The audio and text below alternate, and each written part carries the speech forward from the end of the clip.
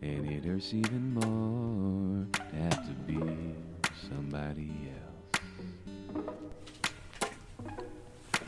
This is the Black and Boulder podcast. This is Anthony coming at you from Boulder, Colorado.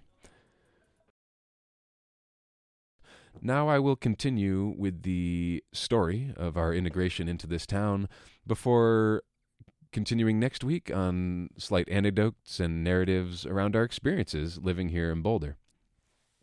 So again, we left the family shelter called Marine Street, which I do not know if it still exists, but which was located in the college town. It's called The Hill in Boulder, the college town area in Boulder, Colorado. Living there was interesting, to be honest. It was the first time that my children's birth mother and I resided together for such a long period of time, and it was relatively peaceful. To be perfectly honest, my children's mother and I get along quite well. It's a matter of my synthesis on her inability to be consistently stable and provide for her children. That is the issue, not our relationship as such.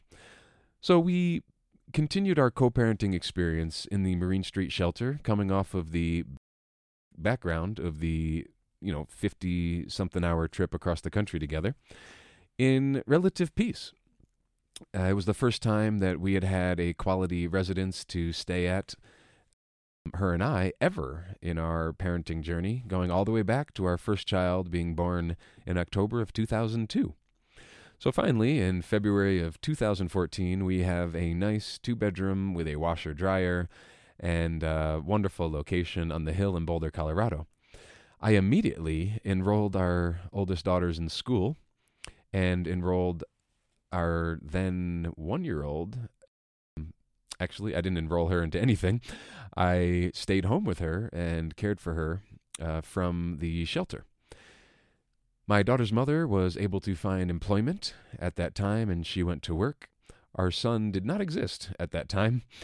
She went to work. My oldest 2 daughters went to school. I got them into a middle school and an elementary school out here, which was wonderful, relatively seamlessly. We came in as most homeless children and families do, and the McKinney-Vento status, I believe is the term. And I believe we're still in that status, if I'm not mistaken. Because once a McKinney-Vento, always a McKinney-Vento. Regardless, we found many support systems at the middle school and elementary school that my daughters went to. And the girls began to thrive slowly. There were some backlashes. Initially, their education in Ithaca, New York was nowhere near the quality of education that's offered in Boulder, Colorado. And therefore, there was a little down period of trying to catch up and acclimate to the quality education of Boulder, Colorado. But that only took a few months, and once that was complete, my daughters began thriving and have been thriving ever since in this educational system. I went about the dutiful work of caring for my then 1-year-old, now 5-year-old adopted daughter by myself throughout the day. And we were the 2 that actually began exploring Boulder with our feet. We would walk downtown from the hill past the wonderful local market Alfalfa's, pick up a nice snack. Our food stamps did still work from New York State in Colorado. A funny side note about the food stamps. So I purchased food with the food stamps from a New York State food stamp card. A couple of days or a week after purchasing our first snack, I believe in Denver, Colorado, I did receive a call from the Tompkins County Department of Social Services in Ithaca, New York, and they essentially scolded me for utilizing my food stamps in Colorado and advised me that I should return to New York and spend the food stamps there. I then advised them that we were planning on moving and that these would be the last food stamps that we would utilize that would be taxing New York State, the incredible Empire State. They had a slight attitude, hung up the phone, and kept it moving, and thank you to whatever higher power you believe in, I have yet to have to speak or communicate with the Tompkins County Department of Social Service again, and if all goes well, I will never be speaking with them or walking into that building ever again. Regardless, Anais and I, my adopted daughter, did spend plenty of time snacking on the healthy food offered in Boulder's Alfalfa's, walking into the library, which has since been remodeled in Boulder, and enjoying the children's area, subscribing to library cards, and enjoying the nature that is available in Boulder. Again, we came here in late February, but the weather was relatively beautiful compared to the cold, heavy snow of upstate New York, and my daughter and I were able to spend a lot of days outdoors.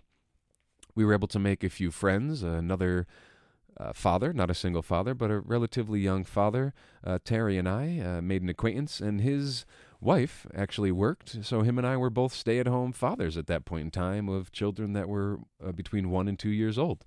Him and I spent lots of time walking around Boulder, and he grew up here, went to high school here and such, and was able to show me some of the local spots and local ethos of Boulder, Colorado, which I would otherwise not have access to. Him and I explored the town along with our children and had a wonderful experience until I was able to finally secure us an apartment on Broadway Street in Boulder. And ironically, Terry and his wife and son were able to also follow our lead and move in as neighbors in that apartment complex, which was wonderful, and that allowed that friendship to continue on for a few years before they moved to a little town outside of Boulder called Longmont, into a bigger place to continue their venture with a new child that they had as well, a baby boy, if I'm not mistaken.